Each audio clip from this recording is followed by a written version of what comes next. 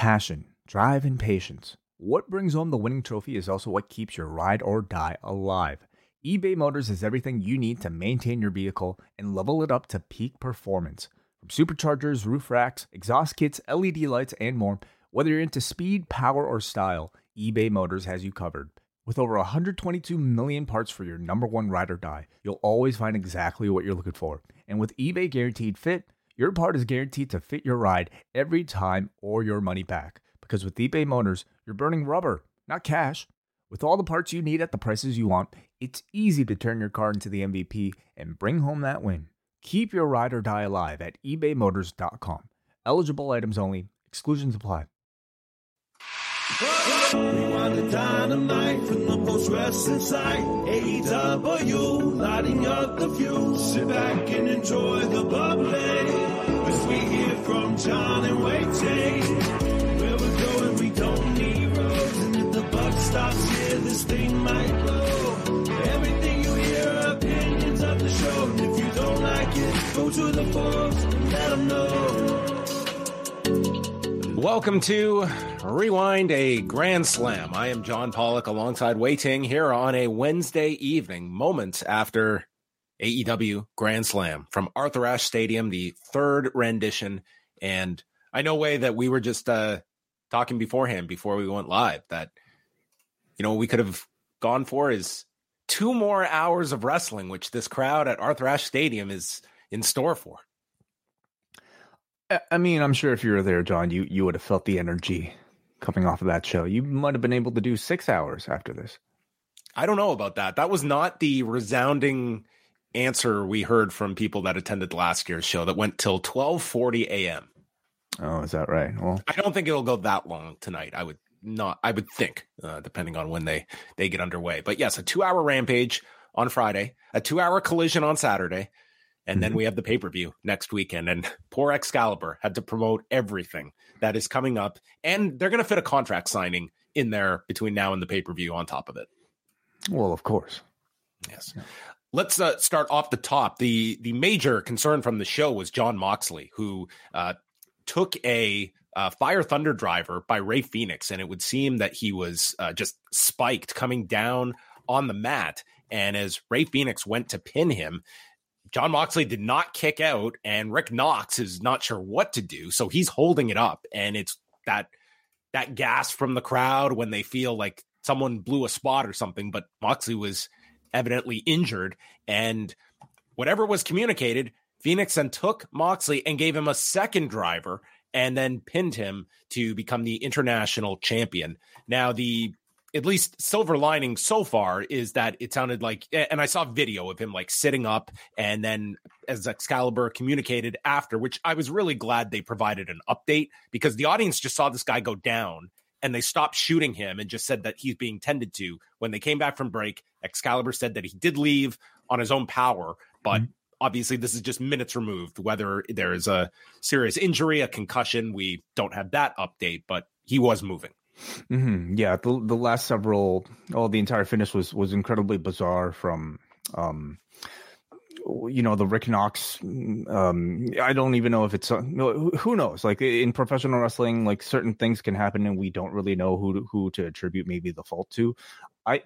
For me, at least watching it back several times, you could clearly hear after the first Phoenix driver, Mox was mouthing finish to Knox, and maybe in that split second, who knows what sort of audible would have been called even before that first one was hit, but that was miscommunicated, and that was weird.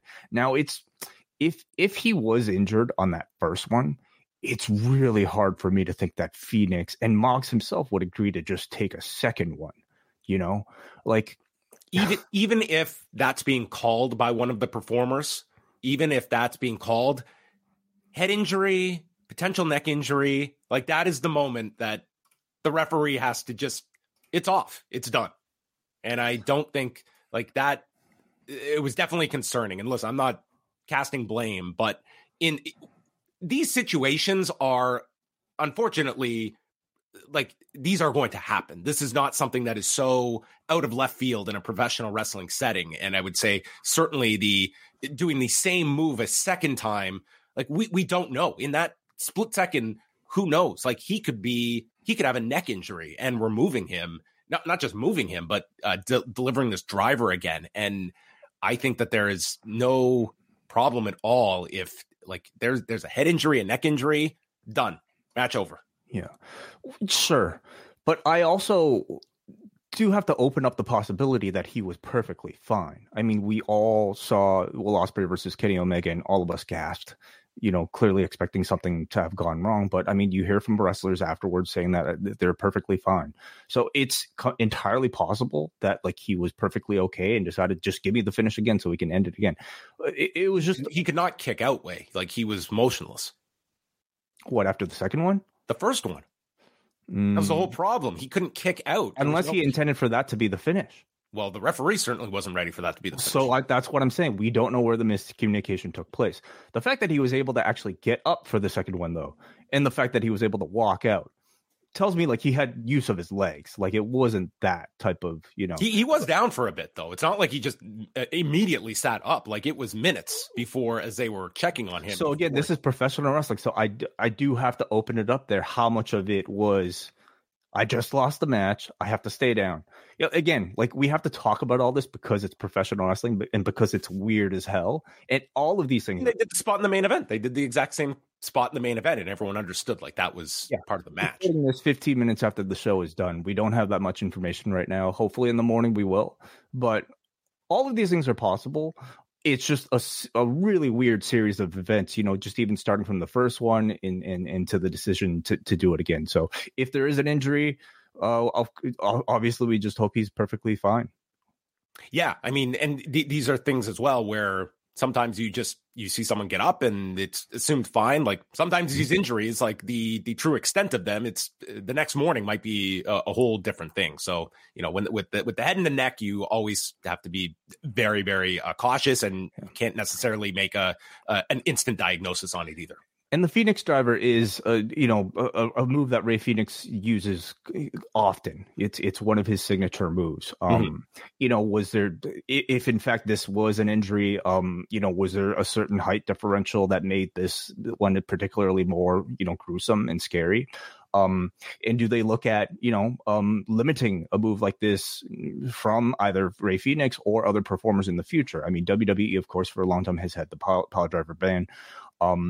Is this something AEW will have to seriously look at? Is there audience demand for these types of moves to go away? I mean, this is something we constantly revisit anytime a serious injury occurs. Well, I defer to what I would call the Lance Storm rule. It's not so much that you're policing moves, you're policing those that are administering the moves. And Rey Fenix does not have a history of botching this move or anything like it.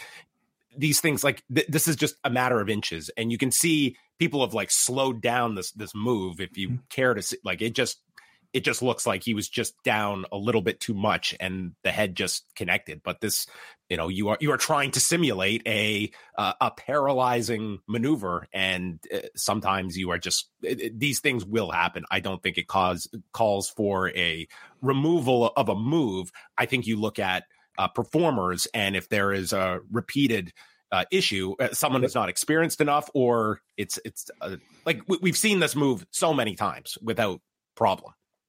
Yeah, it's a debate that I think we'll have for a long, long time. But only one time could be too much, with something like this. So we'll learn more tomorrow. All right. We will go through some of the news, but if you want to get a catch up on some of the other items, there was a huge feature in the LA Times today on Vince McMahon and going into his history. Someone was tasked with write a story about the history of Vince McMahon and the ongoing investigations by the SEC and Department of Justice. So this writer went in and covered everything from the Ring Boy scandal to the Montreal screw job, and then brought us up to the present. So Brandon and I spent a lot of time chatting about that, as well as having Bill from WrestleTix in his first ever interview joining us. So that was a great discussion. If you are a ticket nerd, this is the conversation for you, where we go through all the different trends, how Bill kind of got into this, which he has become one of the go-to people when it comes for ticket data in the pro wrestling space, and overall trends that we're seeing with AEW and WWE of late. And we'll get into the Arthur Ashe numbers, because they had a big movement this week. We can actually discuss it now. So about a week ago, they were just over around like 6,200 tickets, give or take. And at the last check before the show started tonight, they were right at about 10,000 tickets distributed. So there was a huge movement, especially the last couple of days, where we had seen over the last week, they were doing the 2-for-1 offer, but they also sent like their big guns to do a lot of media in the New York market. And I think that combined with a card that looked very attractive on paper, there was a big kind of last minute decision makers that opted to go to this. And we'll see hopefully what the gate turns out to be in comparison to other events at Arthur Ashe Stadium, because the first year they had the over 20,000 people.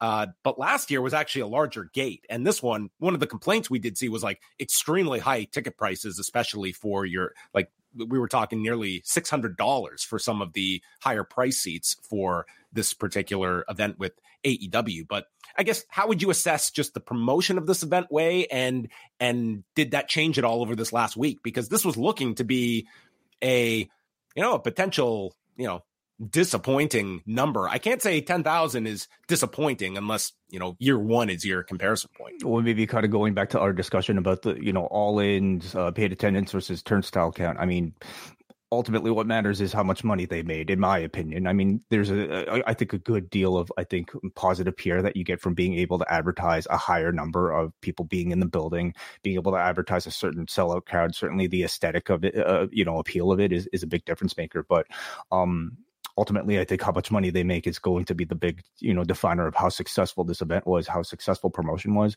I think there are going to be lessons to be learned here from, though, from this entire run for Grand Slam. And I heard a lot of people saying that this year they just simply priced the tickets too high. And you can understand why, given the aftermarket for previous years, that they would decide to get the jump on that. And if scalpers are going to make all this money, why don't we just, price these tickets at a higher level?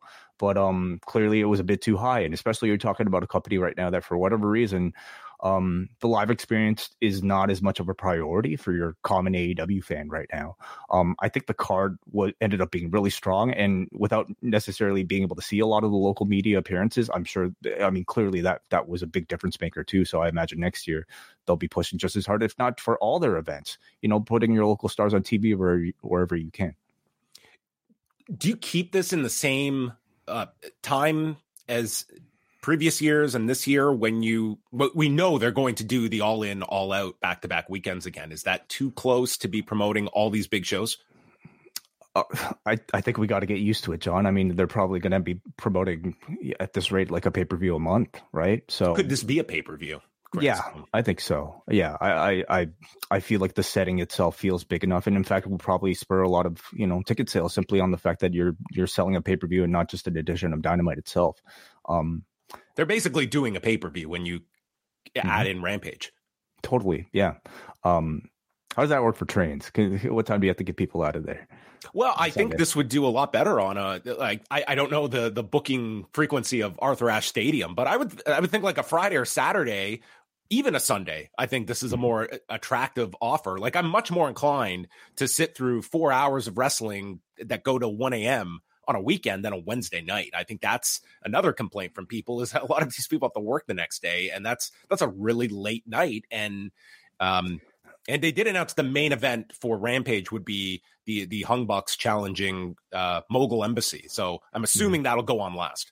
One of the great benefits of, I think, AEW theming a lot of these Dynamites is that they've just cultivated these sort of name brands of, like a Grand Slam or a Winter is Coming that you could just elevate to a pay-per-view status whenever you want to. Does that take away from, what is still like something that really matters in your Dynamite rating? Yeah. But I don't know. There's something nice about like being able to say like you're going to a 20,000 seater for a pay-per-view. At that point, you might even be able to justify raising the tickets, or at least selling at a pay-per-view level versus just a Dynamite level. So I could see them doing it. We'll see if they will. Number from Tuesday night, NXT did its second big number in a row with 824,000 viewers and a 0.24 in the demo. So just slightly below last week's numbers, which were their largest in years. This with week 2 of Becky Lynch, who came out at the start of the show and freestyled. And that set up a handicap match turned tag match with Lyra Valkyria against Tiffany Stratton and Kiana James. Big increase with women 18 to 34, which were up 57%. It was their biggest female number in that 18 to 34 number in months. And so a positive trend that way. Men 18 to 49 were down, as were the 35 to 49 demo. But overall, like a 0.24, they were number one among all sports programs on cable for the night. And they were down in Canada. So everything making sense with the US and Canada divide. But also adding Becky Lynch to the No Mercy show on September 30th, where she will defend the title in a Extreme Rules match with Tiffany Stratton that I think becomes the main event of that show. I could see even above Carmelo Hayes and Dragunov. Mm-hmm. But it really beefs up this show. Like we were looking at what impact is No Mercy going to have on Collision. I think sizably more now that you have this match attached and you have several main roster performers on that show, and that NXT, more people are watching NXT on a weekly basis than they have in years. Totally. Absolutely. Yeah, as they should, whatever Nick Khan said about trying to, be able to turn this into an actual third brand, they are giving it as good of a go as they ever have, and it's proving to be pretty successful for them. I think if you're trying to book Collision, it's just not just potentially one thing a month you have to deal with now, and sometimes it's going to be 2 times a week. So sucks for them, but I'm happy for all the people involved with NXT, including its roster that is going to be forced to really step up, and I think a lot of them have. Yeah, wait till Level Up starts doing premium live events. Goodness. Oh, you need developmental now for developmental. That's true. Yeah. So then we can have 50 hours of wrestling a week. Yes. Do you think WWE is officially out of its plateau? This is why Vince McMahon sold the company. The company peaked. Yeah. Well, thankfully he sold. I think that's what did it. Yeah. Got out at the right time. Yeah.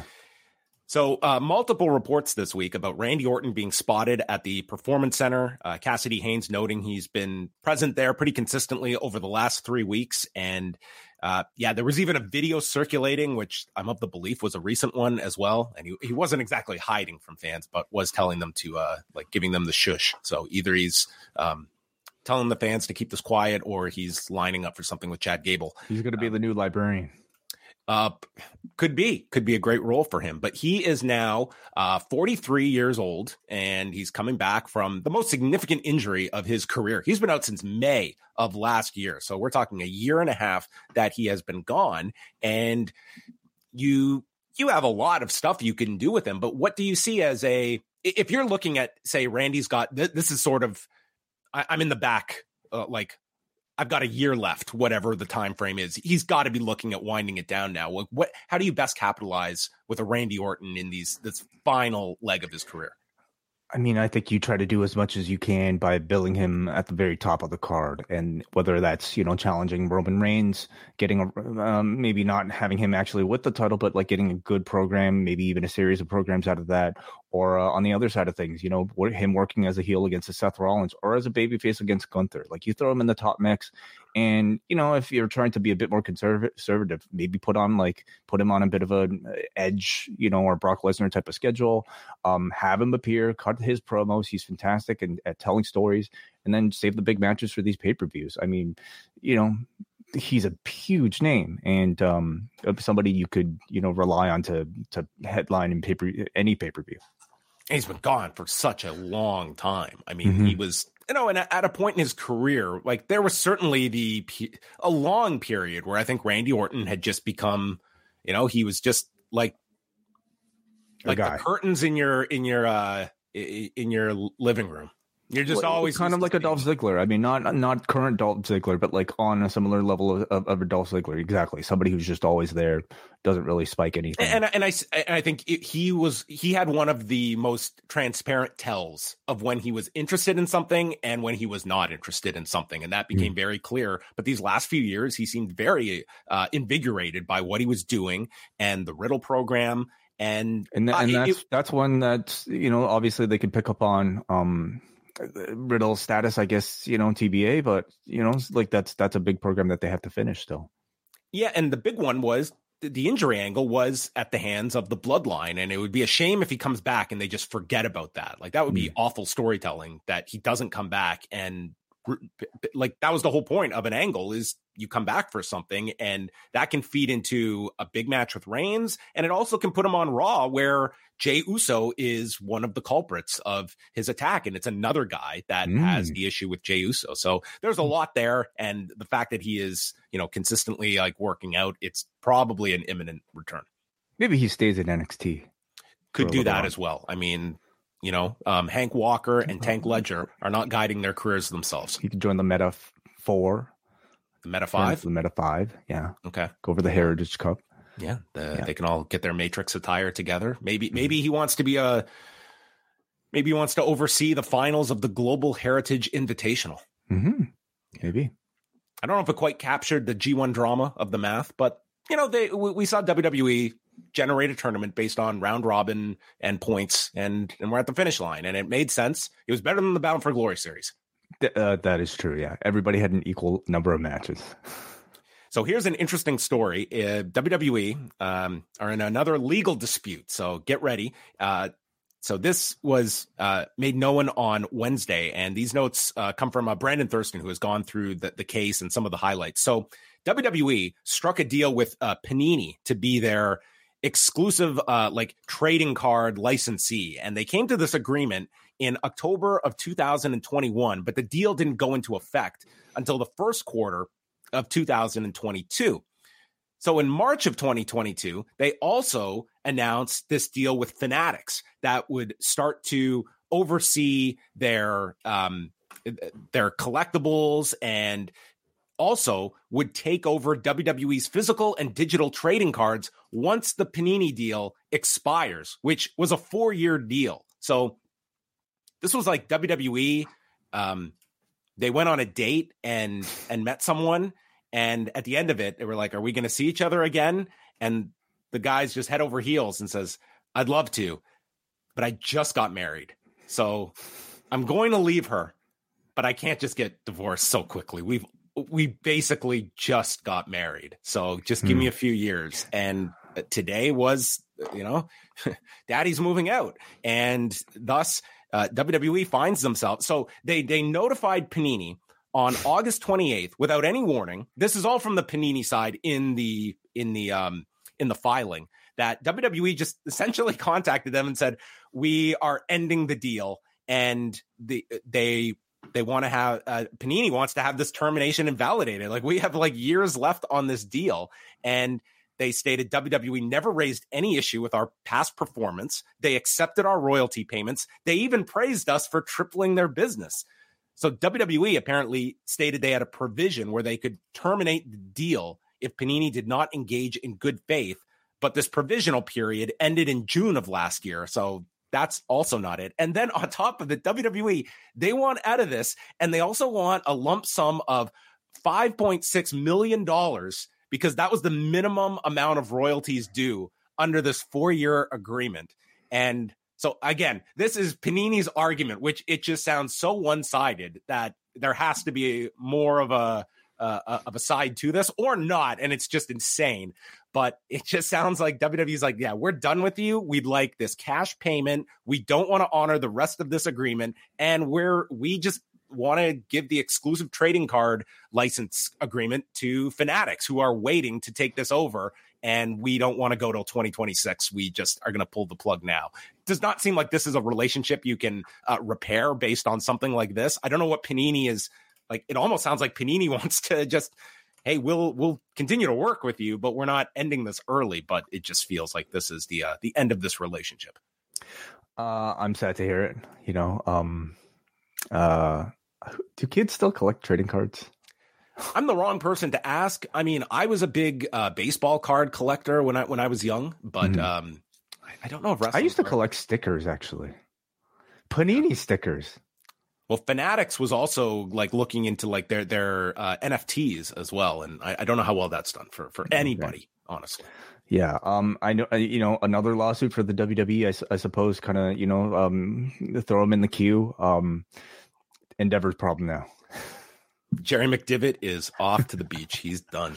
Yeah. And last thing here is this new group that is launching, and this is more the curiosity of the concept itself, which we will find out on Thursday night. It's Skibon, which is happening in New York, and so this is from the original press release. Skibon, the first ever Joshi women's wrestling company outside of Japan, featuring an entirely Japanese roster, will hold its world premiere event on September 21st at Capitale in New York City. Featuring the strongest women's roster in North America, Skibon will harken back to the glory days of Joshi wrestling to present the authentic, hard-hitting, phenomenal Joshi experience. The Skibon name is an ode to the girl gangs of the 60s and 70s that helped bring feminism to the forefront of Japan.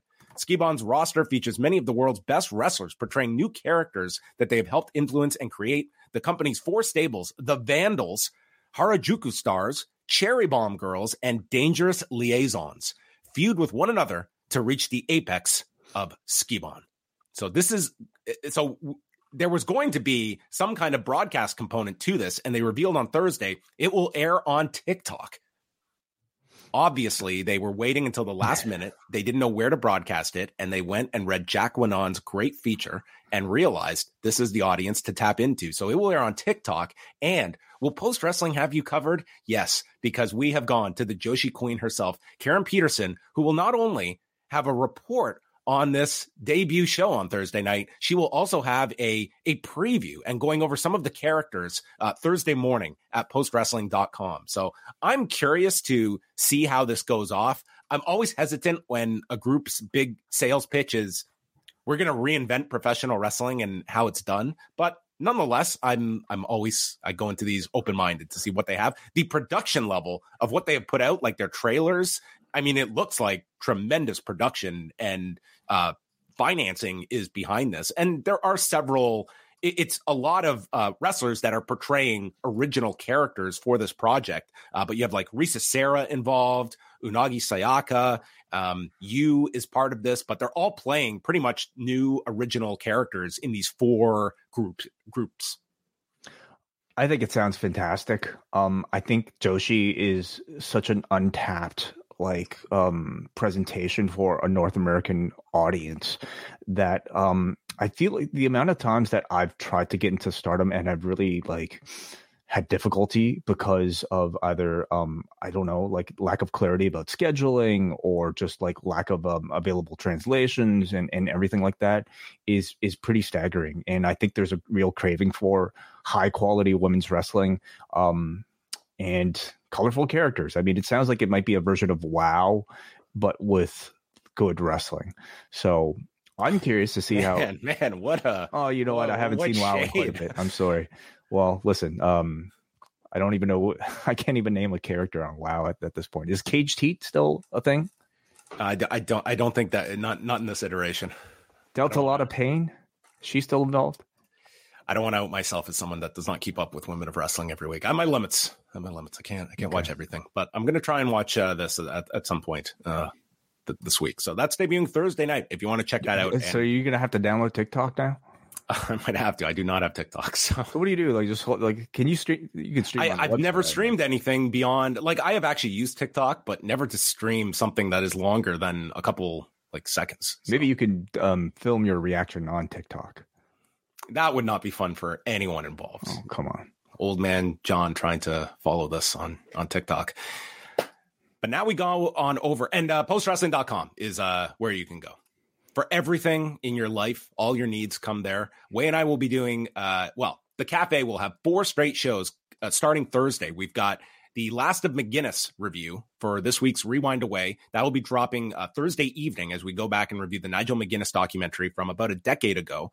And then Friday night, we're live after SmackDown, 10 Eastern, Collision Course Saturday, and then Sunday, Karen Peterson and Bruce Lord will be chatting Destruction in Kobe with Will Ospreay taking on Yota Tsuji. So 4 straight days of cafe shows, $6 gets you access for the month, and multiple bonus shows each and every week. And even a bonus on top of the bonuses, because we have postmarks coming out on Saturday with Bruce and David talking to Corey, frequent caller on Fridays here on Post Wrestling. So I'm looking forward to that a lot.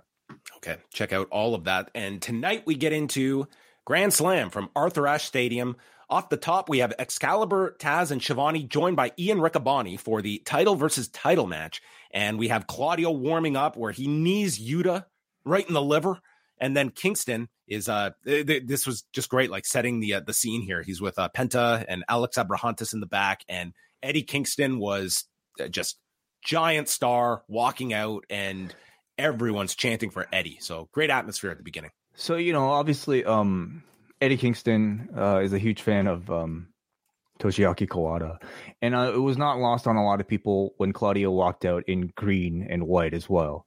And in fact, like, he was wearing a Rivera jacket, but it was very much in the same color and style as Mitsuharu Misawa when he would walk out for his entrances, wearing that shiny white jacket with those green trunks. So clearly paying tribute. And I would even extend that to these like backstage sort of walkout moments that felt very All Japan like. So, very much so, like going back to the the big Budokan main event type of atmosphere and the walkthrough from the back. So very cool for all of that. And so we start things, and they get into a big chop battle. They go to the floor. An Hurricane lands for Eddie Kingston, but this was a first. Claudio used his head to block it. You ever try this? I think when you shave your head automatically becomes that much harder and resistant. Well, I don't know if he's got titanium in there, but this worked, and Eddie sold his hand from hitting the man's head. So hey, the skull is a pretty hard part. It hurts. Body, I know. Yeah. But Claudio then lifts and suplexes Eddie onto the ramp and continues by stomping the arm and hits a European uppercut. And we go to picture-in-picture, which TSN did not go picture-in-picture for this break, but then they got their act together later in the show. Kingston catches Claudio and goes through the sequence of an Enziguri, Exploder, Saito suplex, and then into the rapid-fire chops in the corner, but Claudio just eats them, and he stands up to Eddie, who drills him with this right hand, and that catches Claudio and rocks him. They continue the strikes. The Ricola bomb is countered with a roll-up, and man, is this crowd just ready to see Eddie win this. And there's a running European after Claudio gets up for a 2 count, tries for another Ricola bomb, and Kingston kicks out. The place goes nuts, because as much as Eddie was the sentimental favorite, I think they have conditioned the audience that he's just not going to win. Or these big moments, at least in AEW, you don't just assume the happy ending is going to be given to you when you expect it. So when he kicked out of this, there was a genuine roar from this crowd. They're chanting for him, and Eddie comes back. 1 Hurricane, 2 Hurricanes, a half and half suplex, a 3rd Hurricane, followed by the Northern Lights bomb. And Claudio kicks out. And this crowd, you could just hear the life draining from them after this super special combo that he hit. And then tries to lift up Claudio for a pile driver, but can't, lands another Hurricane and power bombs Claudio. And with that, wins the ROH championship in 15 minutes and 27 seconds. And this crowd, they just lost it here for the ending. And this was your All Japan style, just sprint down the stretch. And these guys who was going to be the last man standing? And it was Eddie Kingston. A terrific match. This was the opener, but it was absolutely a main event caliber presentation, main event caliber match. I think the pageantry and the atmosphere here already made this feel like a very special match even before the bell. But the match itself was as hard hitting as I think the style of match that they were trying to pay tribute to. Kingston, I thought, working with the arm injury and eating that punishment from somebody as dominant and as vicious as Claudio made him that much bigger of a perfect hometown babyface for this home crowd. And they were really trying to sell, I think, the significance of Eddie holding the ROH championship here, coming off the lineage of, I guess, people that were his friends or are his friends, like Xavier, Low-Key, Homicide, Jay Briscoe, and really the perfect night and the perfect setting for this title change. It was great. I mean, this was the stage to do it on, something this big for Eddie Kingston in New York. And afterwards, Claudio offers his hand. Kingston shakes it, and Claudio just hands him the title and walks off. I love that. I love that Claudio simply like shook his hand and immediately left, as if to, just like convey that his ego was severely hurt as a result of all this, but he's still like the BCC guys are noble enough that they will still shake your hand and respect the code of honor afterwards. How would you assess this Claudio run? I think it was good. I wouldn't say ROH is in a place though where it has that level of importance attached to it, where I think you're going to judge a lot of Claudio's work on what you're seeing in AEW as opposed to the week-to-week stuff on ROH. And I was pretty shocked when they listed his 2023 singles record as 6-0. Like, the man has only had 6 singles matches this year. That's crazy. So it tells you we've seen a lot of him in multi-mans. Yeah, I mean the big matches he's had with this ROH title have been great. I watched this, and like at the bare minimum, I think like this should be the balancing act. Like, Eddie Kingston should not be exclusive on Honor Club, and it should be like this title match should not have been on Honor Club. I wouldn't have even done this on an ROH pay-per-view. Like, the way things turned out with the G1, I think this was a better setting for it, and just made the title feel that much more important in front of 10,000 people instead of in front of 5. The question of exactly what your aim is for Ring of Honor and Honor Club, I think, continues to be, an interesting one that I wonder if they even really know. They have so many masters to serve. A Ring of Honor was purchased without AEW Collision needing. But this was a self-created master to serve. Like, this is not being thrust upon them. Like, they have voluntarily taken on this extra priority in putting together another 2-hour wrestling show with championships, with pay-per-views. And the argument of, like, could ROH exist as just a pay-per-view entity? Like, obviously they don't want to do that. And if they can eventually sell ROH, great. But it's, I don't know. It to me is not, it's fine as a development place, but I think for your key people, like an Athena, I don't think she should be just strictly on Honor Club herself either. I don't think that it's not enough of a hook that people are signing up for it. And I think it kind of, shields Athena away from larger fan base. But you can also make the argument that if Athena hasn't had this run, would she have, I think, been as fully realized of a character as she is now? Like, I'm looking at it, and maybe they are at this point looking at ROH like they're developmental, the place where you kind of like, put people out of the spotlight in order for them to really develop their characters and find new life before re-debuting them. It doesn't feel like it's that sort of like fully developed of an idea as NXT yet. But we'll see. Like, I think how often they use Eddie Kingston and how significant of a program on ROH and Honor Club will tell a whole lot. We go back to last week, and Roderick Strong is in the hospital with the Kingdom praying and reading his get well cards, and Adam Cole shows up. Taven and Bennett have to go. They've got to leave for Grand Slam. And Cole then tells Roderick, I've also got to go because MJF has a big match. And Roderick's like, what about me? And then we look at him in the background, and he just says, just frickin' go. And to be fair to Roderick Strong, this visit was like the Homer Simpson, like walking into the house and turning around and leaving. It was about it'd give you a lot of sympathy for Roderick Strong. Grandpa here. Simpson. Yes, exactly. Like, this was a 15-second visit. It'd be like, did you pay for parking to come say hi? Like, this feels like you felt to check off the box. Yeah. Saw my best friend in the hospital. I can now get this off my conscience. Like, he stopped his car in the emergency lot and didn't want to get ticketed. Yeah, so my 4-ways are on in the front. I'm blocking the emergency entrance for an ambulance. I think that was the idea sort of they wanted to convey. They want to give you a little bit of ambiguity of who exactly is right here. Does Roderick Strong have a point that Cole has been a bad friend? And I would say very much so.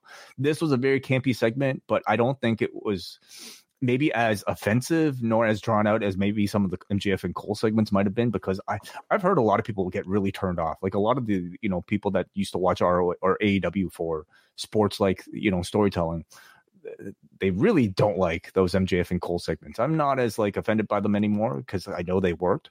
But all I'm saying is I don't think this was that. This felt a lot more like, Mankind and Vince McMahon. And in the end, it told you a story. It gave you, a reason to feel whether or not you agree with Roderick Strong. These friends of yours, they're not going to be watching the Bullet Train match, are they? Yeah, I doubt it. Maybe out of curiosity, if I force them to, but yeah. Renee spoke with Christian and Luchasaurus, and Christian said he's bored of Darby. And so his idea to cure his boredom is that in addition to facing you in a tag match on Friday, how about we have a triple threat match on Saturday with Luchasaurus and you for the TNT Championship, which he calls a handicap match. Triple threat match. And Sting is not allowed at ringside. And you're going to have as much chance as the Yankees and Mets do this year. 0. Ooh. Boo. The Yankees lost again tonight to the Jays. The Jays are they're turning it up, man. They beat the Red Sox on Saturday and Sunday, beat the Yankees last night, beat them again tonight. Well, Christian really should have shouted tonight's result, for a Toronto guy, right? He should have had that MLB app I was talking about. He would have been on top of things. He could brag about Toronto beating the Yankees. Could have given them the final score too. It feels like it's a pretty big match for Collision, a title match with Darby after it could feel like the culmination of this actual feud. I don't see a title change happening here.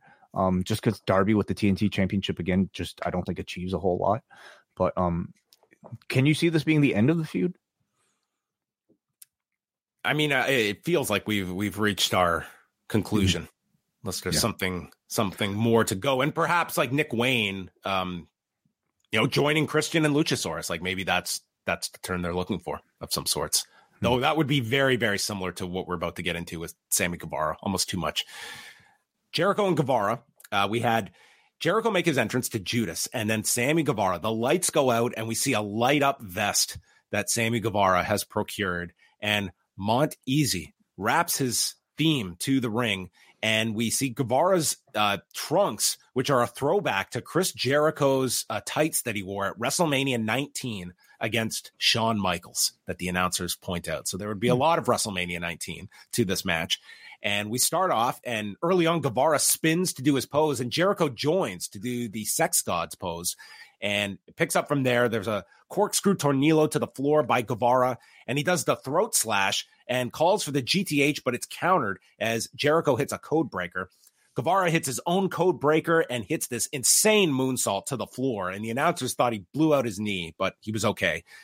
So Guevara's on the apron, and Jericho comes off the turnbuckle, and Guevara was supposed to catch him with a drop kick, and it totally missed. And it kind of was this abrupt pause in the flow of this one.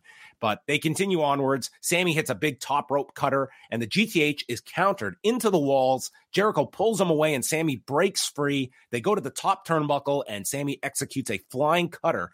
And as he goes for his own top rope lion salt, Jericho gets up the knees, hits his own lion salt, gets a 2 count, and then after absorbing some knees, Sammy hits a flying knee, hits the GTH, and then Sammy takes about an hour to climb to the top turnbuckle, pose, and then go for a shooting star press, which is caught in midair with a code breaker from Jericho to win the match in 15 minutes and 12 seconds. Jericho beats the student. Yes, he does this time around. I felt like there were a couple blemishes here from which is unusual for both men, but it didn't really affect my overall enjoyment of the match, which I thought was very good. And especially when you nail a finish this spectacular, that's what's going to be remembered. That's all really, and that goes for the match we're about to talk about after this as well. But this one was, I think, very ambitious, with very creative, with a lot of spectacle, that suplex off the apron, and of course that incredible finish. So set the stage for the turn that we're about to talk about. Yeah, I thought that they were doing a lot of creative stuff. Like obviously they had come up with a lot of interesting counters and answers to each other, and Jericho doing a lot in this match. Mm-hmm. I just found it was rough around the edges at certain parts, that the flow was kind of lost at different points, and it just seemed as though it was they were going after the springboard, the audience wasn't ready for, and vice versa. Yeah, notably, I mean, Jericho tripped off the leapfrog, but like I don't think that one felt realistic because he just like kind of ate punishment for it. It was the springboard drop kick that Sammy, I think, was supposed to counter with the super kick that looked very mistimed and unusual for men at their caliber. Not perfect, but I still thought it was a very entertaining, good match.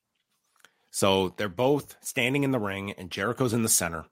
And they come together and they shake hands and they hug.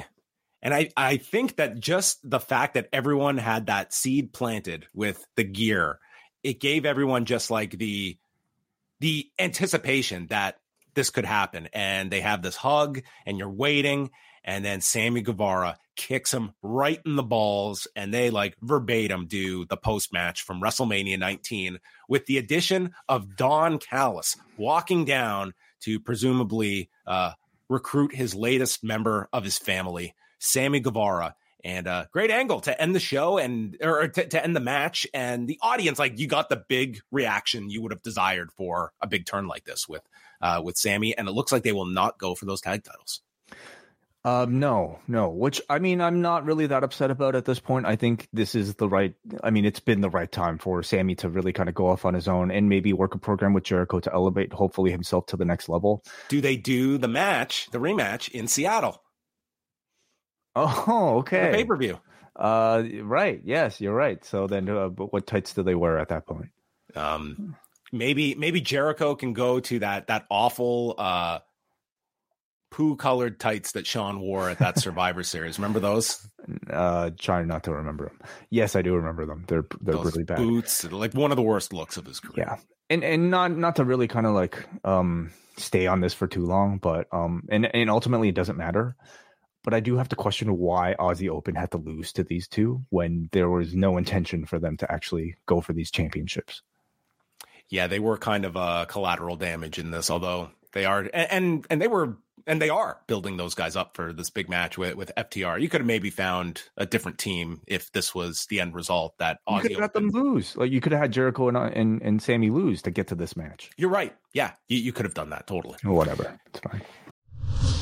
This post-wrestling podcast is brought to you by NerdWallet's Smart Money Podcast. Financial literacy can be daunting, but it's one of the most valuable things you can equip yourself with. On NerdWallet's Smart Money Podcast, their trusted financial journalists offer easily digestible, conversational discussions on topics like balancing your portfolio. If you think an ETF is one of Cena's 5 moves of doom, this show might be for you. Planning for your tax bills this April, so you don't have to worry about a visit from Erwin R. Shyster. And putting away more money for retirement, because unlike most wrestlers at the end of their careers, most of us should only plan on retiring once. Listen to NerdWallet's Smart Money Podcast on your favorite podcast app. Future you will thank you. MJF and Cole, they arrived earlier in Queens today, and MJF cuts the promo on Joe. He's been holding this grudge for 8 years, but he's going to take that chip off his shoulder, bash his skull in, and he's trying to take my title and my brother, Adam Cole. Tonight I choke you out. And Cole gets a phone call from Roderick, and we see him go off screen. Roddy, you're not going to die, dude. So Adam Cole was off to go back to the hospital because his friend was in a life or death situation could have been on his deathbed. Must be a pretty fast driver. You think his parking would be still valid? Maybe they don't take it after 9 p.m. It's hospitals. The parking is not cheap. Right. Callis and Guevara are backstage, and Renee asks if this means he's joined Don Callis' family. I would presume so, but we're going to find this out on Friday. Okay, so maybe that's not what it means. Okay, and Daniel Garcia walks up, and Sammy has to be held back, and Callis explained this kid's money, so he's still recruitment mode with Daniel Garcia too. It looks like he is, yeah. So, hard for me to think that he would just like pick up every single JAS member into the, Don Callis family. So I'm not expecting Garcia to join.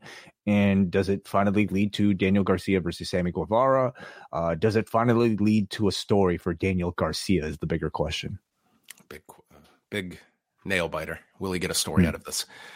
Jon Moxley and Rey Fenix for the International Championship. They explain this is already the 4th title defense for Moxley since beating Orange Cassidy. And it starts with Fenix leaping off the ramp onto Moxley There was a great camera work here covering this dive, but man, he just crashed into Jon Moxley as he came down. Like, this one looked concerning too, just the way Moxley went down. This was the first like concerning moment of the match, and I think this was like within the first 30 seconds here, like where looked like a rough landing on Moxley's like neck area. They see, like, you could see Phoenix checking on Moxley with the wrist afterwards, and all seemed okay, but a lot of close calls. He could have been rattled off of this one to begin with. I mean, who knows? Yeah, who knows? So Phoenix is getting beaten down for a while, but comes back with a frog splash, and Moxley's up inside out lariat and gives him the middle finger. Then Moxley drapes him on the rail, and Phoenix then just leaps off the top. Or sorry, Moxley is draped on the rail, and this is when Phoenix leaps off the top and just crashes down on Moxley on this guardrail. After the break, there's a pile driver inside the ring by Moxley, and he's knocked down with the Senton Itomiko, and then Phoenix lifts him up for the Phoenix driver, and the referee is counting 1, 2, and this was one where it wasn't even like a slight movement. Moxley was not moving, and Rick Knox just holds up the hand, and the crowd doesn't know what to make of this. Crowd shit on it immediately. Which they're just they are so trained to look at this as someone screwed up instead of someone's hurt. And yeah, I mean, it's natural. It's just the audience realizing something has gone wrong. But then he lifts him up, hits him with a second one, and pins him to win the title. And it was this odd dichotomy where Moxley is being tended to. They took the camera off him, and Phoenix is celebrating this gigantic win. And then, yeah, we just got the update after the break, and hopefully tomorrow something more clear. But at least he was moving, which obviously is a positive sign. Yeah, a lot of again, like we talked about it off the top of the show, a lot of possibilities here. Just really clearly something failed and something did not go right. And I see a lot of people like blaming Rick Knox. I don't think you could definitively say that like he did anything wrong here, other than maybe not hear Mox, when it was the finish. Like, we don't exactly know if there were audibles called. We don't know if there was an intended finish that like didn't go well. Obviously, the finish didn't go as planned, but like we don't know where the communication broke down. So without knowing it, it's hard to really be able to place any sort of blame. I have to imagine there was an excuse for all of this that would. I mean, you had three people, like, all of the wires could be crossed. Like, for all we know, like, Moxley was calling the spot. Like, let's just go to, like, you don't know. We don't know. Like, we don't know. It's really hard to game plan something like this. But I think overall, like, I'm always going to defer to the just, like, I'm very against, like, the let's just get to the finish as, like, that's the ultimate conclusion we have to when we're talking heads and necks. Like, that to me is like, I don't think we're in an era anymore where like an audience is going to have a poor reaction to that call. I think this is an audience that's much more concerned with the well-being of these performers. Right. But whether or not that was actually what happened here, I don't think we can definitively say either. Right. But now we have a pretty surprising title change, Again, we don't know if this was always supposed to be the plan or if this was the audible, but like Mox was supposed to be the guy to really carry that international championship off of Orange Cassidy into sort of the next level. Like, you've established that this could be something that main events a pay-per-view. And unfortunately, with Rey Fenix at this point, somebody who really has not been featured at all in any significant storylines on AEW throughout these past several years, it feels more like a mid-card title. So we'll see where they go from here. Like, they could always just, I guess, put it back on Mox if he's healthy, or put it from Phoenix to somebody else, or they can make a real run with Rey Fenix, which I think they should. That would be my option. Yeah. That'd be my option. Let Phoenix go. I mean, Phoenix is a lot higher on the pecking order for me than Cassidy was when he won this title. And I think, you put a weekly Phoenix match on television. I think that's like he's an underutilized performer. Completely. He and his brother. One of the biggest in this company. We had a video with promos. So Rampage is also going to feature a 4-way #1 contenders match for the ROH tag titles with the Righteous, Best Friends, the Hardys, and the Kingdom, with the winners challenging Cole and MJF at Wrestle Dream. So that will be the MJF Adam Cole match for Seattle. Saraya and Toni Storm. Storm comes out, new theme music, black and white filter for her entrance. Love it. Every week they are making these improvements, and this audience was so into this, and they help make this match that much more. But I mean, the Toni Storm stuff, this has been one of the better characters that they have developed in AEW in a long time. And I would have never guessed it would have come out of the Outcasts, which, I mean, I don't know how long they've been together, but like for the better part of their entire existence, I thought they were one of the worst, like creative sort of like things going on in AEW. But out of it, I think you have like 3 really strong performers right now, each, you know, with their own thing, but the strongest of which is being Toni Storm, which they continue to fully realize here. I love this entrance. It is absolutely perfect. What she did with RJ City on Saturday was excellent as well. Is perfect for RJ City. So if there was a role he was born for, look, this character was it. Yeah. So, I mean, they had a lot of like fun stuff in this match. Toni climbs under the ring and Ruby yanks her out, and she's got a pair of slippers that she starts using, and the referee takes one of them away. So Storm gets the other and nails Saraya with it to set up a near fall. And the match continues. There's during the picture-in-picture, I guess, way you just see it all uncut, but this is during the picture-in-picture. There's a draping DDT off the apron by Toni Storm, then a sunset bomb inside of the ring. I'm like, they're doing more in the picture-in-picture, and the comedy was what like I was getting. So we come back. Toni rips off the bottom turnbuckle. She's going to break Saraya's neck with the hip attack, and she gets the spray paint can, but Soho takes away the spray paint can, passes it to Saraya, and behind the ref's back, she sprays it in Toni's eyes and hits the nightcap and kicks out. And this was the first like major reaction. Like this crowd bit on all of these near falls. However, they go right in on Toni Storm, not a speck of paint on her from this spray paint can. That green paint has always been very this was like not a dot, nothing. There was nothing in this. Like it was, I don't know what they're using. In hindsight, I almost feel like they should have gone with a different color. But like this green paint has never been that effective. Well, this was a new one for spray paint in a wrestling spot. So Saraya goes to smash her face into the bottom turnbuckle, but Saraya can't bring herself to do it to Toni. So Storm grabs her by the leg, puts her foot on the mat, and then makes out with Saraya, hits the Storm Zero, which Saraya kicks out from. Another huge near fall.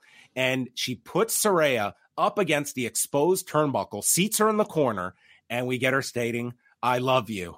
She says, "I'm sorry, I love you," to be specific. Okay, I didn't catch the "I'm sorry." I assume that was implied, but there you go. And runs at Saraya. The only quibble I'm going to have is Saraya got out of here with 20 minutes to spare before, like it was too early. So Toni just looked like she was still running forward when Saraya had moved. True, but I mean, given who was actually taking I don't blame her for not taking any chances on this, but I don't think Toni was going to go full force here, knowing that. Nonetheless, she gets out of the way, and Saraya, Storm runs into the exposed buckle and is hit by a nightcap off the turnbuckle and pins her in 8:53. Dude, this match totally over delivered. This crowd was great. They had some really, really strong near fall spots. I might go to say like this is probably, I think, Saraya's best match I've seen her in AEW. I don't think I would really question it either. Like, and for Storm's character, like this was one of her better performances too. Like it was a lot of the character work. Like I don't think anyone's gonna have this as your match of the year or even match of the night, but this worked. This worked really well for the audience. What are we learning really from this MJF run? You know, like if you're going to be a big star, you can have like, I don't know, like 6-star matches, like in every single outing. You know what? In AEW, you'd be huge if you had 6-star matches, but you can have 3.5-star matches every week, and that's not really going to make much of a difference in your status. What connects with people is a unique character, and this is a very unique character that I think is very much connected with everybody. This to me was the type of match that I think completed Toni Storm's babyface turn. They happened to find a great storyline entering this match for them to play out, with I guess Saraya wanting to slap the crazy out of Toni Storm, which is so dumb, but it's great heel logic and sets up for a wonderful series of comebacks from Toni Storm. Now you finally have Toni Storm be able to wrestle like the old Toni Storm, but with a completely captivating babyface character. So I loved all the work they did. I loved when she like kissed Saraya as this sort of unexpected, like, yeah, like I'm crazy type of thing. The "I'm sorry, I love you" moment I thought was very funny too. Like it was equal parts, maybe story with a little bit of comedy in there, but really great wrestling. That's to me maybe the biggest surprise is the fact that we got a really good Saraya wrestling in-ring performance here. So very good.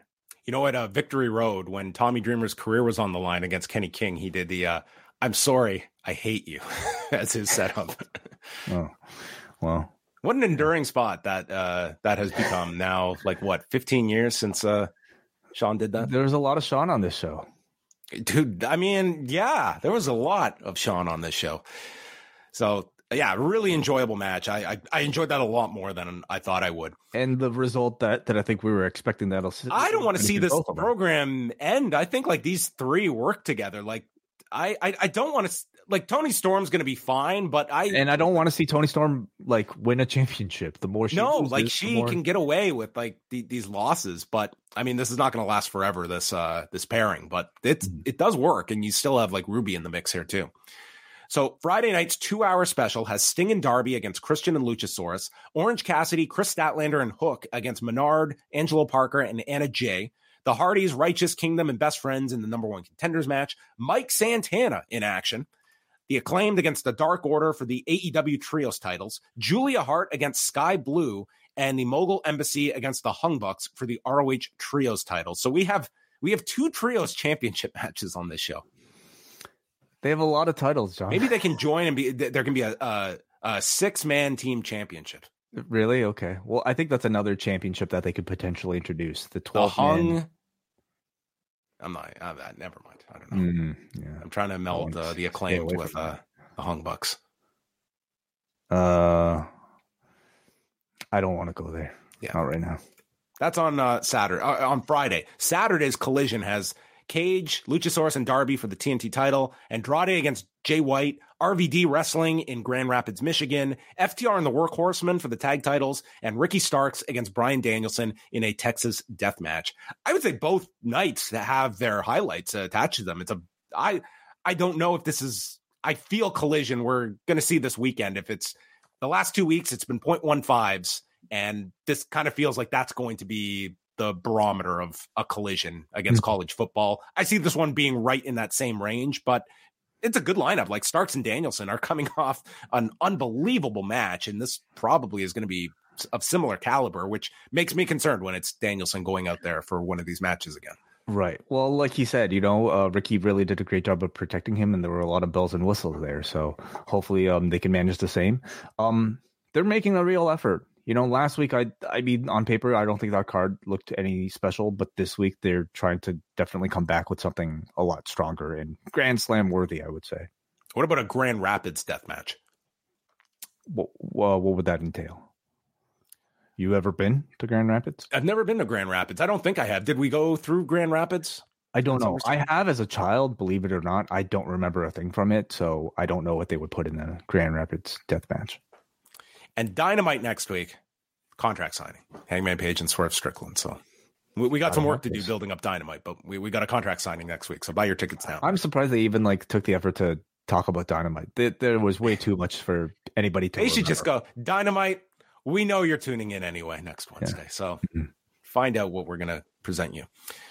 So Samoa Joe is walking backstage with security in our callback to TakeOver, minus shoving a guy that he would headline a show with in 8 years from now. Well, exactly. Like, they could have really made someone here. Everyone would be like, who was that guy? Who was the indie guy that got shoved this time? Totally his chance to, book a program for himself in 10 years. Missed. MJF Samoa Joe. Before MJF comes out, maybe the best part of the show. Oh my God. Like, for anyone that grew up in the second this video came up, you knew exactly what they were parodying it, because this was such a famous spot with Bret Hart, and it's the go get him champ, except the punchline at the end is the kid asking his dad if he's adopted. And this was awesome. Great shot for shot. Like, this thing was absolutely perfect. I mean, brought me back to my childhood. I'm sure a lot of AEW audiences' childhood as well. And the punchline at the end was absolutely perfect. He went over Shivani, giggled at it. He thought this was hilarious. So very good spot. So great. MJF comes out and dude, like he is decked out in all the major sports teams in the state of New York. Like dude's got the Bills, the Giants, the Jets. Do you want to know how pinstripes? Dude, do you want to know how deep he got? Okay, like I paused. He didn't show off every logo. Okay, so he had the Mets, the Giants, the Buffalo Bills. So he's going outside of New York. Had the Jets, had the Islanders, the Rangers. He even had the New York Titans lacrosse team logo, who competed in their last season in 2009. Oh my God. It tells you. Man, it tells you this guy doesn't give a shit about the Buffalo Sabres. He might have had the Sabres logo on the back too. I mean, he didn't get everyone, but I mean, the man continues to, I think, perfectly lampoon every babyface trope under the sun as part of this run. It's wonderful commentary. Yeah, he's got his Mets shirt that, my God, I hope they were selling all of these all night long, because like all this like Mets stuff was just very smart to have on hand here. No Adam Cole as the match begins, and Joe goes after the neck and he hits the Uranagi. And the Muscle Buster gets countered with a sunset roll up. And every time MJF gets any kind of offense, the crowd is with him. Like he is the A1 babyface to this crowd. Like him and Eddie Kingston were the biggest babyfaces on this show. And I thought by a pretty significant margin from anyone else. Yep. Joe tears off the Mets shirt, and MJF fights back. And when he signals for this kangaroo kick, holy Christ, did this place go wild. And he hits it. Joe goes to the floor and the place is cheering for him. But then he goes back to selling the neck, and he's telling the crowd, cheer me on. It's like medicine. And Joe comes back and hits him with the nastiest looking Death Valley driver onto the edge of the apron. Now they showed the replay. The replay, it didn't look as bad. The first angle, I thought his spine was like shattered. It looked so rough the way he went down. Not just that, but like his fall onto the floor after the apron, like looked kind of scary as well. Ugh.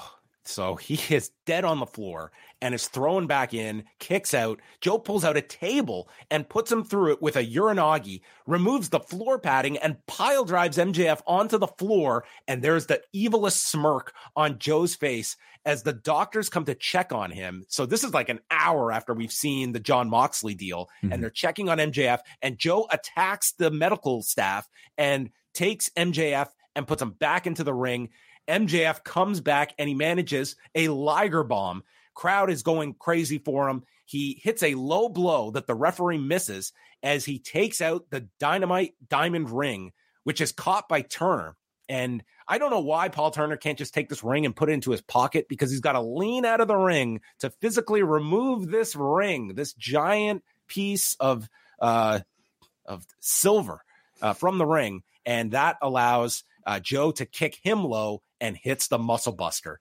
And this generates a massive near fall. Like everyone thought, wow, this guy could win it. There's not going to be a foot on the rope. They're too far out, but the crowd goes nuts. Joe is stunned. He brought out this was a Ruby justifiable. Okay.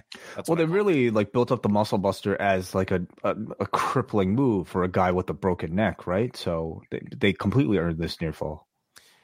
Adam Cole runs down. He's cheering on Max. This is like, it's just babyface. Like this, he's Hogan 1987, and the arm stays up, and Max gets to his feet, bites his way out of the sleeper, and Cole distracts Paul Turner, leading to Max choking Joe with his wrist tape and applies a rear naked choke, putting Joe out in 1841. And then Adam Cole runs in, hides the evidence as MJF distracts Turner, and we see Samoa Joe walk in and offer his hand, and MJF shakes on it. And there's the big surprise was there was no big surprise at the end. There was no attack. There was no angle. It was just MJF won.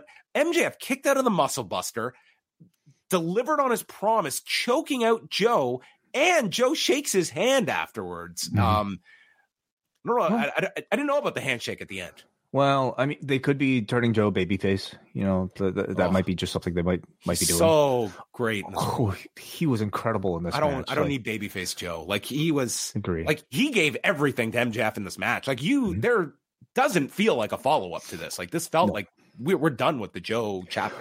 I guess if you want to complain that like MJF won with the wrist tape, but to Samoa Joe, like obviously this was fair, because he shook his hand afterwards. I mean, they're both villains, and cheating is a part of their repertoire. So They, I don't think there's a follow-up for this. I don't think there ever was meant to be one. They were peaking for Grand Slam and they got there.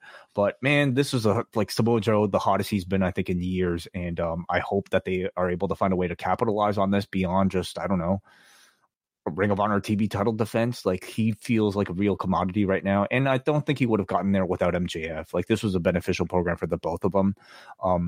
But this match, he was really fantastic. Incredible atmosphere, obviously, to start. I don't think there's been a wrestler that has utilized cheating to make himself a bigger babyface than, since Eddie Guerrero. So MJF has really been perfectly like giving us a really unique take on what a babyface run could be. And it continues, what I think has been a really strong series of title defenses for MJF so far. Yeah, I would say aside from like the Moxley deal, I thought overall like a really entertaining show. It was what was your match of the show of the 5? Oh man, I haven't even thought about it since. Let me just think about it. What did we have here? I thought the peak with like Claudio Eddie. Yeah. I think so too. As a full on match, I thought the main event was very well done as well. So I mean, those two were probably the highs. But throughout the show, I mean, crowd was the hottest for the main event, and they had seen a lot in those 2 hours already. But that was like MJF is a tremendous, like, this babyface role is like they are totally behind this guy, and this was the market for it. And yeah, it certainly like this felt like a 10 times bigger match than this. Well, presumably Kingdom match you're getting in Seattle next pay-per-view. But he's not supposed to be the lead guy. Like, he's not the main draw for Seattle. Danielson Zach. Should he be? Like, is Danielson Zach? Yeah, when you're talking pay-per-view. Well, when you're talking pay-per-view, I mean, I do agree. Like, you should probably have a title defense. But they're clearly pacing him, whether it's to protect him from injury or to maybe spread the wealth of those, individual title matches. Because how many weeks are there till Wrestle Dream? It's next week's to go home. It's right. A week from this Sunday. Yeah. So you have like, a week and a half to continue. Could they have meaningfully like told us a challenger story in that time? Or I mean, the argument would have been, would the tag titles have been better suited here with Joe and MJF at the pay-per-view. Right. But I mean, at the same time, you had to tell this is a big show, and they, I think, felt the need to, like, they wanted to push tickets. And to their credit, this last week, like, they got a big bump in tickets that they moved for this show. And like MJF and Joe was the big match that was solidified last Wednesday. Yeah, I mean, for Seattle, I mean, Danielson as a top main eventer, I think makes a lot of sense. Swerve and Page feels like a big match for that show as well. Yeah, that'll be the big focus of the next week and a half. I don't know. I'm not feeling this Wrestle Dream being like this, like, giant pay-per-view number, at least not right now. Do you think it'll do worse than All Out? Which we still don't have numbers for. But. So All Out, it looks like it's going to be below 100,000. Okay. I don't know. It's a lot to ask of people. All Out was lower than I thought it was going to be. And Wrestle Dream, like I think I'll put it this way. Today, I feel Wrestle Dream is a lot closer to All Out's number than All In's. I think it'll do better simply because, like, you're spacing your, pricing demands of the audience apart. But what is the long game here? If the goal is something on Max, then the buy rate maybe is not that big of a problem as much as building the name brand of a Wrestle Dream as, a pay-per-view level event. Mm-hmm.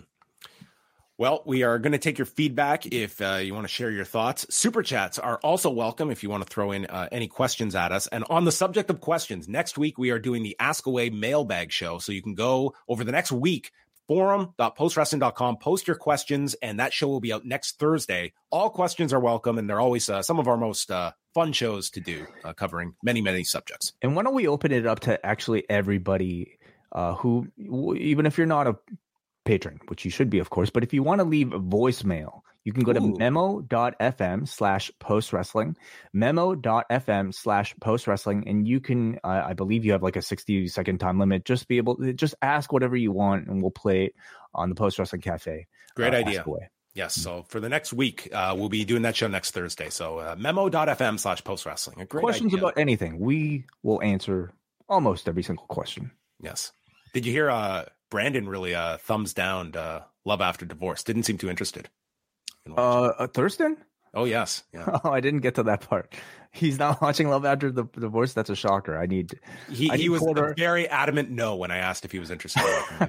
I'm looking for quarter-hour ratings for Love After Divorce, episode 9 in particular. So can we get those? Hours consumed of Love After Divorce.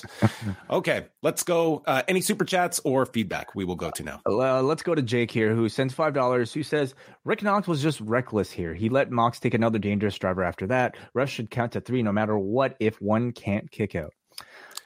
Yeah, we did touch on this, Jake, earlier. I don't think you can lay the blame solely on Rick Knox right now without knowing the full story. And again, like the edict to count to 3 no matter what is not up to one particular referee. It's up to the company. That's why everybody in WWE does it. It's because that's what the referees are told to do. We don't know what they tell AEW referees to do.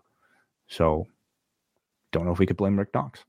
Yeah, I think it helps, and like we just don't know what that's one thing. Like you don't get sort of a idea of a protocol in these kinds of situations. Is there a protocol like when there's a potential neck or head injury, and what is you have to be thinking on the fly like a legitimate referee of, is this something where there's a difference between being hurt and being injured. If they are hurt, can they work through to the end of the match? They've got a bad knee, but we can get to the ending. We're not going to further or significantly compromise the existing injury. But if it is something where you are injured, then we are no longer in the auspice of we must finish this match, and this is a competitor that can still reasonably compete without greatly compromising themselves. And was there enough space to even determine the severity of injury? If Moxley was talking back to Knox, can Mox determine at that point that there's so much going on and all of it is at a split second? I mean, I have sympathy sometimes for like MMA referees too when they're placed in these sort of situations. Oftentimes I don't. But in this situation, again, I just laid out there that we don't know enough about what exactly happened for me to make any sort of judgment. Yeah, there was a fight on Saturday where the referee Chris Tione thought that this choke, like the guy's arm went down and he quickly ended the fight, and it was a premature stoppage. It was not a really deep choke, and the guy was fine and protesting, and this referee just got torched on commentary online, and he went to the replay and acknowledged he made the mistake. So it didn't go down as a loss for this fighter. It went down as a no contest. Oh, interesting. That's what they do now? You have the ability on a fight ending sequence. You can just go to the replay, but you've got to think a lot of referees might not want to admit their failure here on national television, but he owned the mistake and didn't allow a loss to go on this fighter's record by his error in judgment. But you're taught a lot of referees, it's call it a strike too early rather than a strike too late. We'd rather you err on the side of caution. And wrestling, it's different. But obviously, a pro wrestling referee is very different from an MMA referee. We are not comparing them in that sense. But it's more so about the idea of people that are in charge of protecting. I'm saying these are split-second decisions. Yes, and this is when a pro wrestling referee is in the line of you are the safety harness in a situation like this, where you are not just playing a character, you are the quarterback of this situation. And when there is a legitimate injury, you do have to be the person that is going to steer the ship. Right. Let's go to our feedback forum.postwrestling.com, and we go to Brian from New Jersey, who says, I'll start, John. Aside from the scary ending to Mox and Phoenix, I really liked the show. It came off as a major event like the previous 2 visits to Arthur Ashe, and the smaller crowd still sounded good on TV. Still sounded loud on TV, I should say. I thought it started strong with Claudio and Kingston and ended strong with the main event. And in between, we got a quality heel turn and a wonderful new entrance from Tony Storm, which friends of mine compared to Goldust's old entrance. In addition to Moxley's health, I hope Adam Cole is okay after he appeared to hurt himself running down to the ring. From Roderick's neck health to Cole's ankle health, I also hope this isn't the end of Samoa Joe in the main event picture, as I think he's been awesome since returning to TV in June. I didn't notice the Cole leap. I saw him run down. I didn't register anything. I mean, he was on his feet the whole post match. So I don't know. Yeah, but some have mentioned it as well. So, I'm sure we'll get an update on that as well.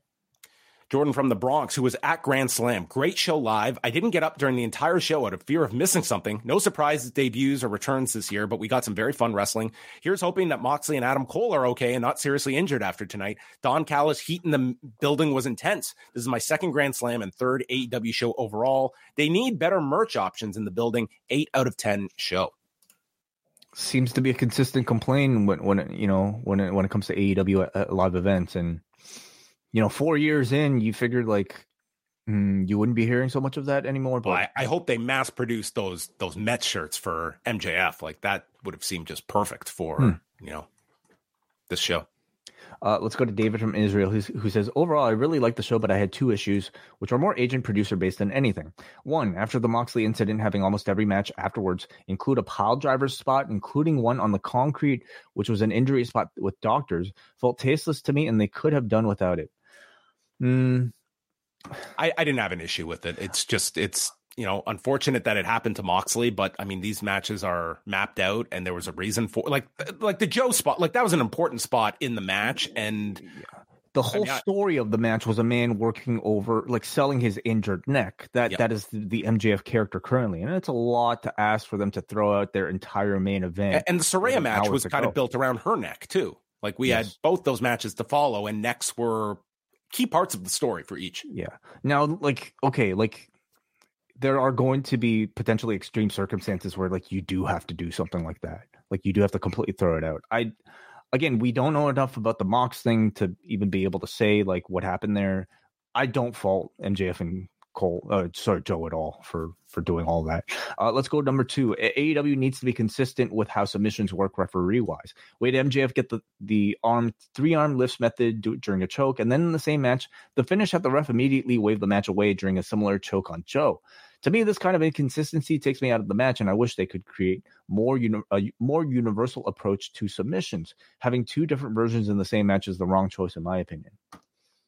I think that's a fair complaint. It's done because one's a babyface spot with the arms going up, but it is a very dated pro wrestling spot that I think it kind of leans on your audience that is somewhat understanding of how these things really work. Like if someone was in a choke, you're not lifting the guy's arm 3 times. You're never touching the guy's arm. But in this case, it did generate a huge pop when it's like if that UFC ref did the 3-arm raising, would he not have received as much blowback from the audience? Maybe it's MMA that needs to learn from pro wrestling. But I think there would be way more worse examples that would be a result of someone asleep with their arm going down 3 times. But I think that's a fair criticism. If that's the finish of the match and you're sort of doing both these submission finishes, you do not get the 3 arms up too often. I can't even remember the last time I saw the 3-arm spot. It happens every now and then. Finish, you mean? I mean, you still see it often, but not for a finish. I can't even think of too many I see too often. It's not really that significant of a spot in most matches. It's just, Cody from Maine, wishing the best for Moxley and Adam Cole. Man, you and I totally whiffed on this, this Adam Cole thing. We were getting ready for the show, I guess. Brian Alvarez says he's on the way to the hospital. Ooh, all right. Well, that's unfortunate. Yeah, because they've got the pay-per-view next week. Fingers crossed at neither. It's really unfortunate for Cole. I mean, he's on such a great run, so hopefully this is not. Okay. Cole is on the way to Brian Alvarez. Moxley was hurt in the Phoenix match, hence the unplanned finish, but he's okay. Cole is on his way to the hospital. There you go. Those incidents aside, this is Cody again. This was a great show that was only made better by the pacing as they let moments properly sink in, from Kingston's title win, Guevara's WrestleMania 19 tribute, the appearance of Don Callis, and the handshake at the end of the main event. In a good way, I was left wondering what's next for a lot of people on this card. Top among them is Tony Storm. Do you see them building towards another match with Saraya? It's tough to see who the next challenger would be. Perhaps Jamie Hayter is close to returning. I recall hearing out for the rest of the year, but things can always change. I think Jamie Hayter still has a bit of time before she should be back. But what about Rosa? What's going on? Thunder Rosa, that's someone that she is that for all we look back at of finishing up and stuff. She's missed over a year now with that back injury. It was very serious. it hasn't been that much different from like the amount of time Randy's been out. Like it was only a few months difference as well. I think there's lots to do with Toni Storm. I think there's still juice in the Outcast program that you, in theory, could get another match with Saraya, though I don't think you need to. I think Tony's going to be fine with wherever she's such a key part of whatever story she's involved with, but it's also keeping the Outcasts in a prominent position when they've got the title with them as well. So I think there's more that could be done there, but like Toni Storm's over. And I think like, I'm not too concerned with whatever direction they take with her. Let's go up next to Muggin, who says, Eddie Two Belts kicking off Grand Slam was a wave of euphoria. It was neat psychology with Claudio wearing Masala colors to counter Eddie's Kawada scheme. The match itself was very strong. The main event was uncomfortable at times, but Joe was at his best, and MJF called his shot to put him to sleep. It was a nice touch with the Bret Hart style intro. It's relieving to hear that Moxley dodged the bullet after a near miss with that finish to him versus Phoenix. And Jay from Windsor, good show as per usual by AEW. But by the end of it, I couldn't help but have a bad taste in my mouth after the Moxley incident. In 2023, how can a performer be dropped on their head and knocked out only to be picked right back up and given the exact same move that literally just knocked them out again? Experts say that when you suffer a concussion, the worst thing you can do is get hit in the head afterwards. If his head hit the second time, that could have been an even scarier one than it already was. I understand things happen fast, but that should not happen. There needs to be a system and a protocol in place to prevent this, as this isn't the first time, including Matt Hardy. I mean, we have seen lots of examples of this where it has been matches that have continued. And again, I'm not defending it. It's, split second decision making. And, had things been worse with Moxley, like that could have been devastating, to do such an ambitious move and just moving somebody at that point. Like that should be, we need professionals handling them. But I think we've gone over this from all the different angles, but I think people can have that reaction. Certainly. Mm-hmm. All right.